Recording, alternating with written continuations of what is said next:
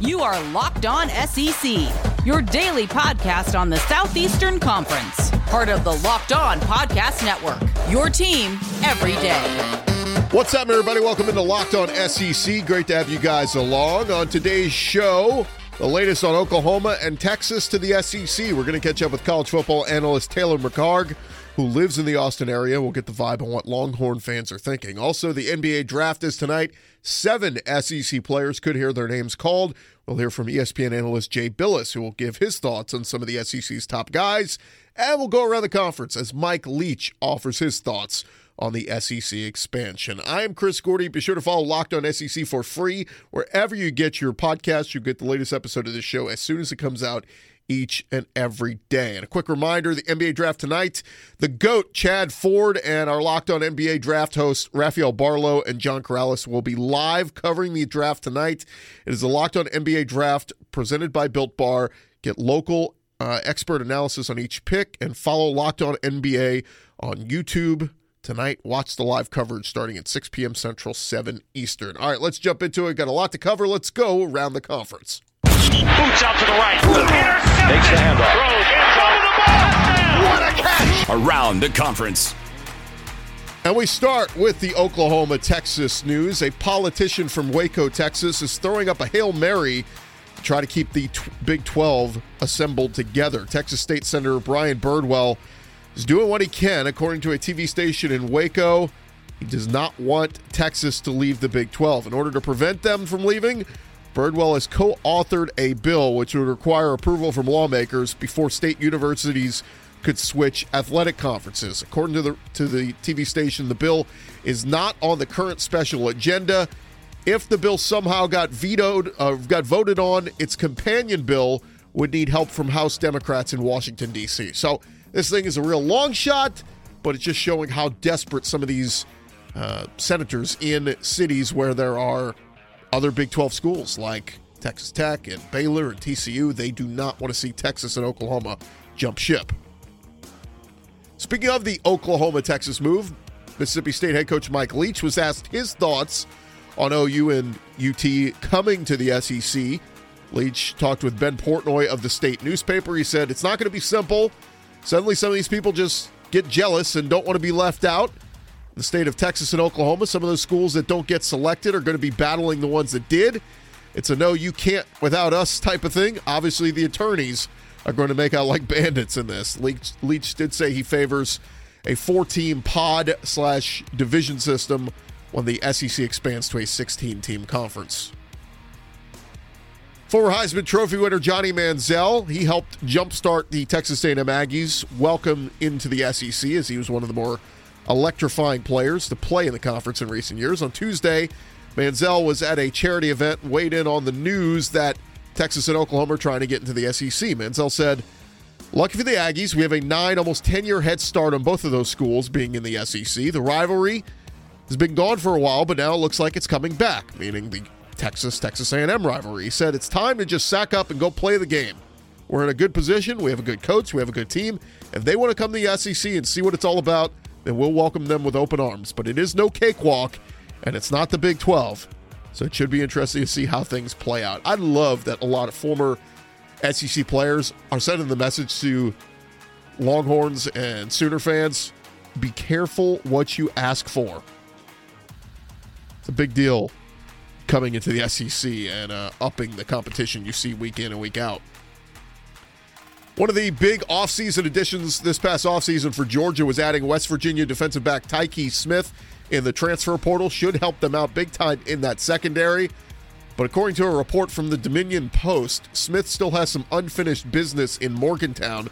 According to the report, he is being sued for nearly $8,000 for late rent and garbage fees on his apartment.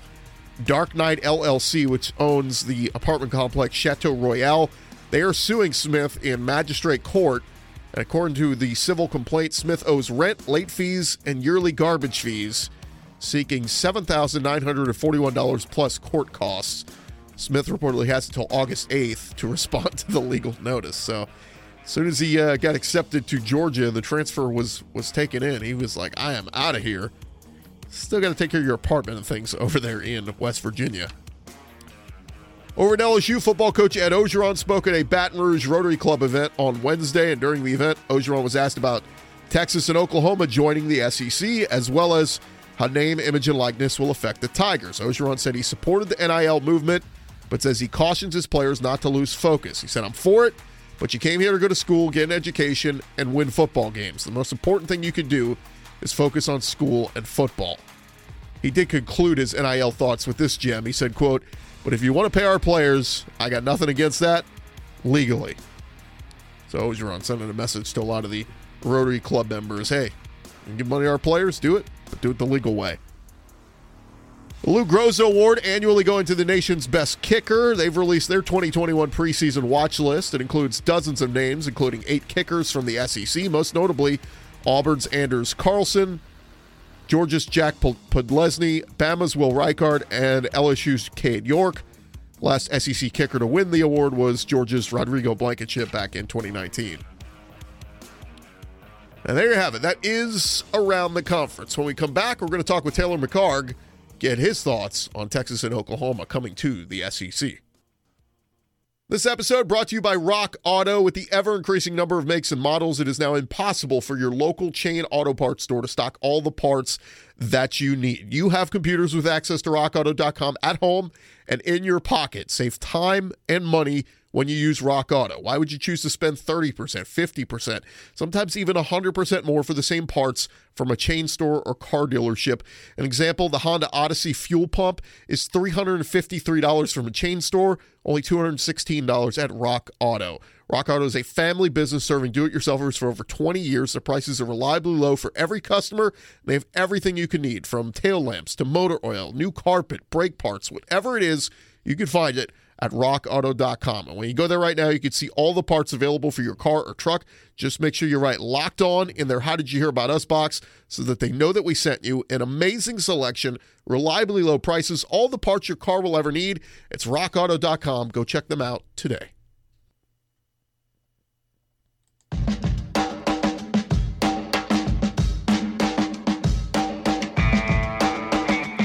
All along here, Locked On SEC, and excited to catch up with this guy. He's been covering college football for many years, making the rounds on all the different families and networks. And he is based out of Austin, Texas, where the one Texas Longhorns are hoping to join the SEC along with their Oklahoma Sooner brethren. And Taylor joins us now. Taylor, is this a good move for the University of Texas? Because it seems like they are just chasing more money and not so much trying to win titles. Yeah, absolutely. I mean, for Texas and Oklahoma, you're right. They are chasing the dollar. But if you go back a few years to when the Big 12 started to fall apart a little bit and you lose the Colorados and Missouris and Nebraskas of the world, a lot of the tradition went with it. And when I get TCU has been a good program, but when you backfill a Nebraska with a TCU, you lose some of that tradition. And the Big 12 for the past 8 or so years, 6 or so years, it hasn't felt the same. And Texas and Oklahoma, they've carried that conference. I mean, they're the bell cows. And between Big 12 championships, revenue, just eyeballs in general on the conference, it's really gone through Oklahoma and Texas. And it makes sense that they would want to join up with the conference that is going to give them marquee matchups week in and week out. You can make the argument for both of these schools. There may be better in-state or in-conference rivalries with them moving to the SEC than there was in the Big 12. I mean, with Texas, we get them back consistently playing A&M and Arkansas, same thing for Oklahoma. So long-term, yes, it's great for Texas and Oklahoma. It's great for the SEC, and the rest of the Big 12 are the big losers in this. Taylor, it was interesting, the about face we saw from Texas A&M last week. First, Ross Bjork at SEC Media Day says, well, we pride ourselves in being the lone school in the state of Texas that's in the SEC. We don't like this. And then about 48, 72 hours later, he comes out and says, we are excited about changes in the SEC landscape. And it's like, man, they really got them on board quick. What are folks in Austin feeling right now? Are fans excited about this? Are they happy? Are they not? Like, what's the feeling in Austin? They're excited. I mean, it's a big shakeup in the landscape of college football. And Texas, for the last decade, has struggled. There's no doubt about it. Aside from the Sugar Bowl victory, they haven't had much to speak of in the way of wins and losses and seasons they can hang their hat on.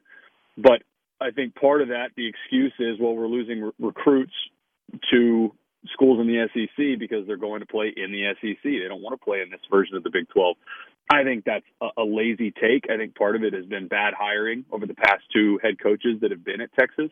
I think it's much less to do with the conference that they've been in. But the feeling is excitement. And I think you look at what this will mean for Texas and Oklahoma, and I talk about those marquee matchups. How can you not be excited about? There's some ideas that have been kicked around on, do they create 14 pods where every single season, ideally Texas is playing Oklahoma, Arkansas, and A&M every year, no matter what. But regardless of how this shakes out, I don't know how you got to be excited if you're either one of these programs to see. Look, one of the big rubs in Austin for a while has been, and this was in one of the Athletic articles that came out last week, Texas fans don't get excited when Kansas State or Kansas comes to town. But there's not a single school in the SEC West you're not going to be fired up about when they come to play at DKR.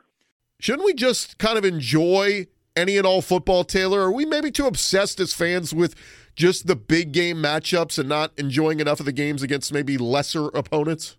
I agree with you in theory, but the problem is, like I go back to with when I'm from Austin. When I was growing up watching UT games, they would have a home and home with Nebraska. They were playing Missouri when Chase Daniel was there. They were playing A&M for Thanksgiving games.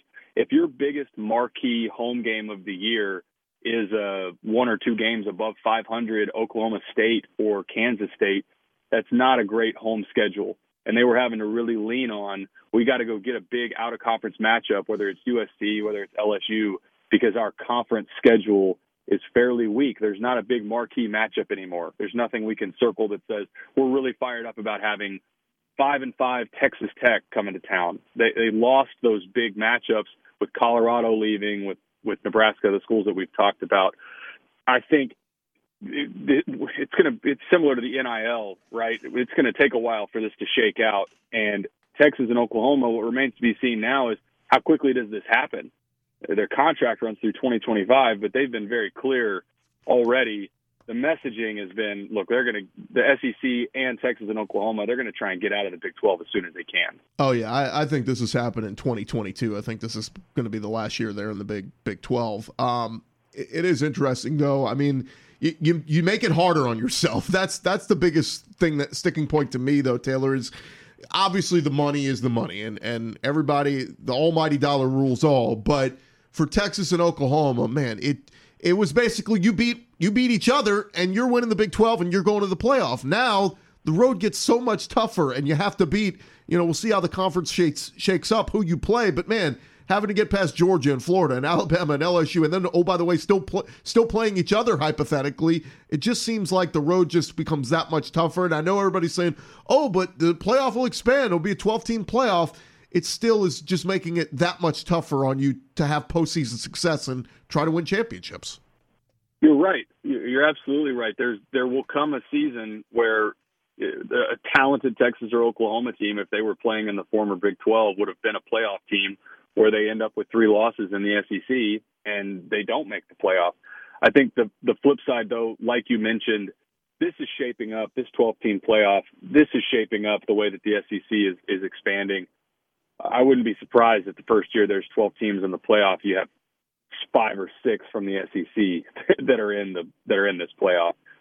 It may not be quite that many, but you're going to have 3 or 4 at a minimum from the SEC that'll make the playoff. And for Texas and Oklahoma, I think ultimately this really comes down to dollars and cents.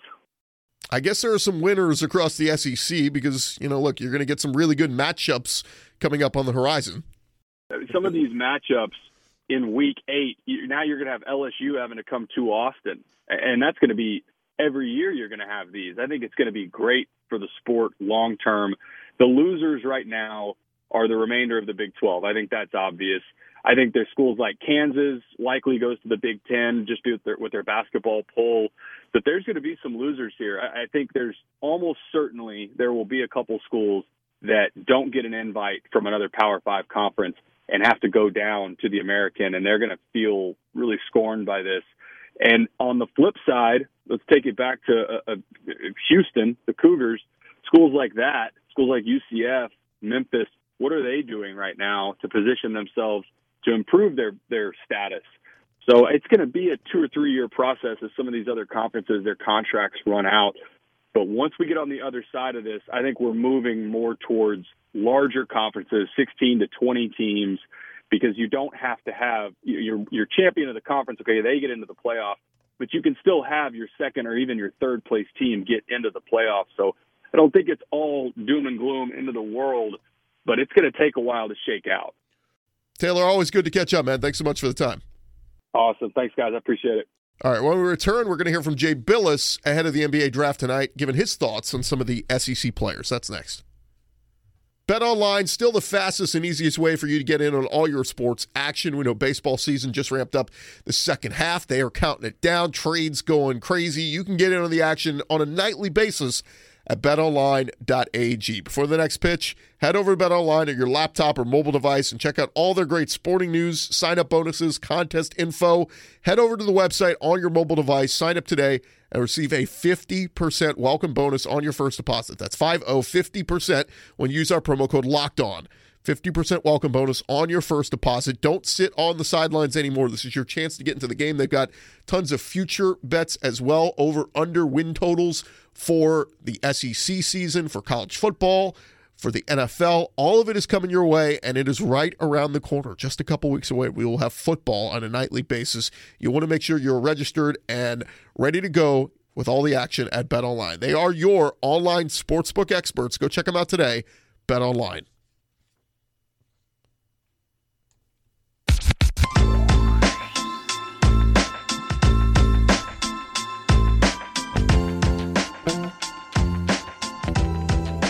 Locked on SEC, rolling along here, Chris Gordy, and earlier this week I was able to catch up with ESPN's Jay Bilas, along with some other members of the media, and he was offering his thoughts on some of the top SEC players in tonight's draft. And we start with the highest ranked of all of them, expected to go in the top 10, and that's Arkansas's Moses Moody. Here was Jay Bilas talking on Moses Moody. He's a lottery pick, and I would be very surprised if he's not sort of top 10. I'm a big believer in Moses Moody. He not only has size, but he's got great length. His arms go forever, and he can make shots.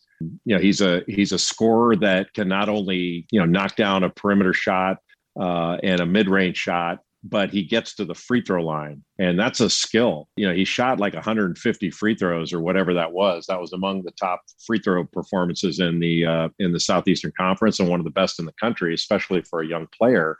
And he shot 80% or so from the free throw line. He's got the length and the athleticism and the motor to be a really good defender. He's played with great players before. He's done it in high school, played at Montverde, and played around talent, including Cunningham and Scotty Barnes and those guys. But I really think he's got a high ceiling, and he sort of fits the NBA. One of the next SEC guys who could hear his name called is Isaiah Jackson, the big man from Kentucky. Very skilled, very big, but man, he is very raw. Here was Jay Bilas talking about Isaiah Jackson. I think Isaiah Jackson is sort of an underrated talent in the draft because, as you know, Kentucky did not have the kind of season that was expected. And so, Jackson was, in and out of the lineup early, but his energy, his athleticism and his energy level, his rim protection, his defense, his ability to guard multiple spots and his versatility really stand out. That he can block shots, he can rebound and get stickbacks. He's just an elite athlete that can run the floor and impact the game with his athleticism. He's not yet an offensive player. That's coming, I think, and I think he can get there. But heck, he had 7 or 8 blocks in a game, if I remember right, earlier this year. And you don't get that by accident. He's his motor's really good. I think if Kentucky had a better year, he'd be a little bit more on sort of the average fan's radar about how good he is and can be. Another guy that could sneak into the back end of the first round, maybe an early second rounder, but his teammate from Kentucky, that's Brandon Boston. Here was Billis on Brandon Boston. If he had not played at all last year, I think he'd be higher regarded. He and Jalen Johnson of Duke, I think, would be higher regarded. They were higher regarded coming out of high school than they are right now. But he's talented and can make plays. His size and length certainly fit the NBA. I think he can certainly get stronger. He had disappointing numbers last year. He didn't shoot the ball well. His numbers were in the 30s, both from the field overall and from three. But he's better than that, and I think he's a better passer than he showed, and he's got a higher basketball IQ than he showed. But he's gonna have to overcome just not going into the draft and not having a great year. And but the thing I liked most about it is his attitude remained really good. And he wasn't, he I think answered every question that was asked of him. He didn't make any excuses. He just didn't play as well as he's capable of playing. And he's not the first player that's happened to, because he's still a teenager. But I think he's got some ability level, and I think he'll go late first, early second round. One of my favorite players to watch this year was Auburn's Sharife Cooper. Obviously, we saw him in a very limited sample size, but man, when he played, he was really good.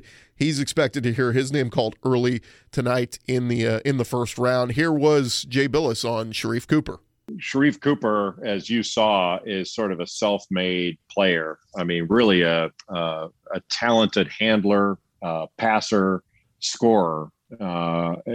He averaged about 8 assists last year and scored about 20 after that, ridiculous crap he had to deal with the NCAA, where he never should have had to sit at all. But, it was hard getting him out on the floor early on.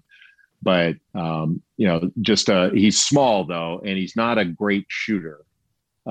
He's a scorer, not a shooter. So I think as he refines his shot, he's got a good, floater and all that. He can get into the lane and find people. He just has the ball on a string, a total wizard with the basketball. But the only downside is his size. He's not a big player, and it would, I think the bigger the better. But it's certainly not a detriment being smaller. But it doesn't help. But really good talent. I think a clear middle of the first round to in the 20s player. Sharif's teammate, JT Thor, also expected to go probably somewhere early in the second round, but Jay Billis offered his thoughts on Auburn's JT Thor. JT Thor from, he's out of Alaska, actually. He's got size, a real high flyer. And I agree with you. He has been rising because he can switch on defense. So he can play a bigger guy. He can play a smaller guy and move his feet and stay in front. He's a really good shot blocker, including blocking perimeter shots. But, I think as he gets more consistent with his defensive effort, he's going to be an even better defender, because while he made defensive plays, there were some times when his assignment was able to shoot a decent percentage. But he's talented. He's not a great shooter. So he's going to have to improve upon that, 30%, whatever he shot from the 3-point line. But the fact that he's so athletic, he can get up and down the floor, he can guard, he can rebound. And he can even, rebound the ball and take it himself, kind of grab and go or rip and run, whatever you want to call it. And he's a decent rebounder. So, there's some upside there with him at the next level.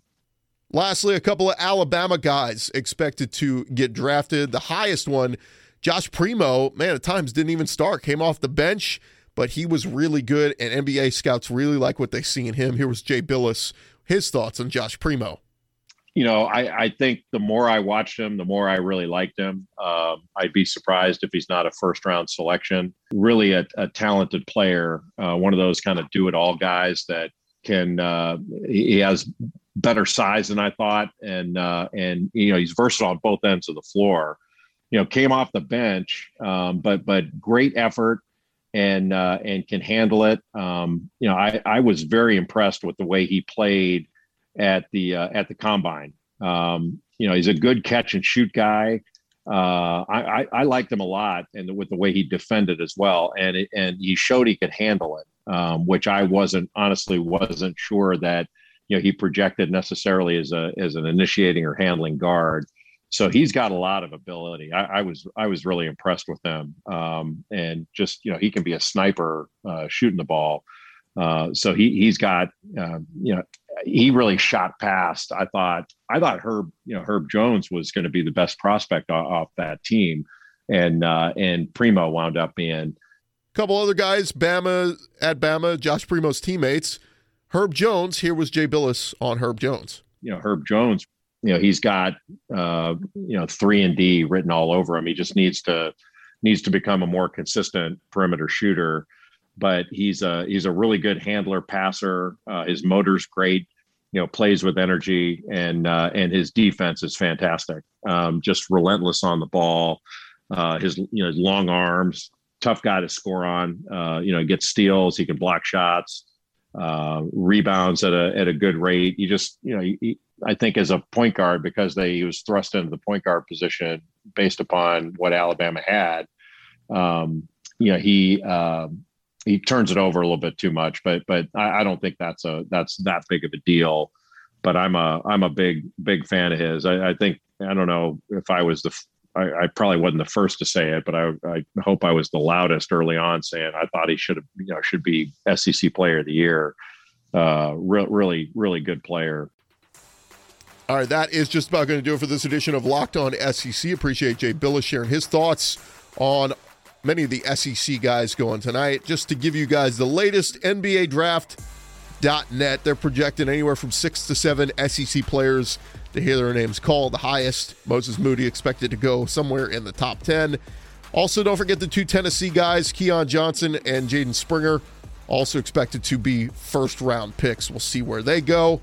And LSU's Cameron Thomas also expected to be a first-round pick as well. Going to be fun. We'll recap it all for you tomorrow on Locked On SEC. Continue to follow the drama that is Oklahoma and Texas coming to the SEC. And, tons of other just tidbits, recruiting notes, and other things all across the current 14 SEC teams. We'll talk about it all tomorrow. I'm Chris Gordy, Locked On SEC. You guys have a great day. Hey, one more reminder, check out the NBA Draft Goat, Chad Ford, Locked On NBA Draft host Rafael Barlow, and John Corrales. They will be live tonight covering the NBA Draft. It is Locked On NBA Draft 2021, brought to you by Built Bar. Get local expert analysis on each pick. Follow Locked On NBA on YouTube today and watch our live coverage tonight, 6 p.m. Central, 7 Eastern.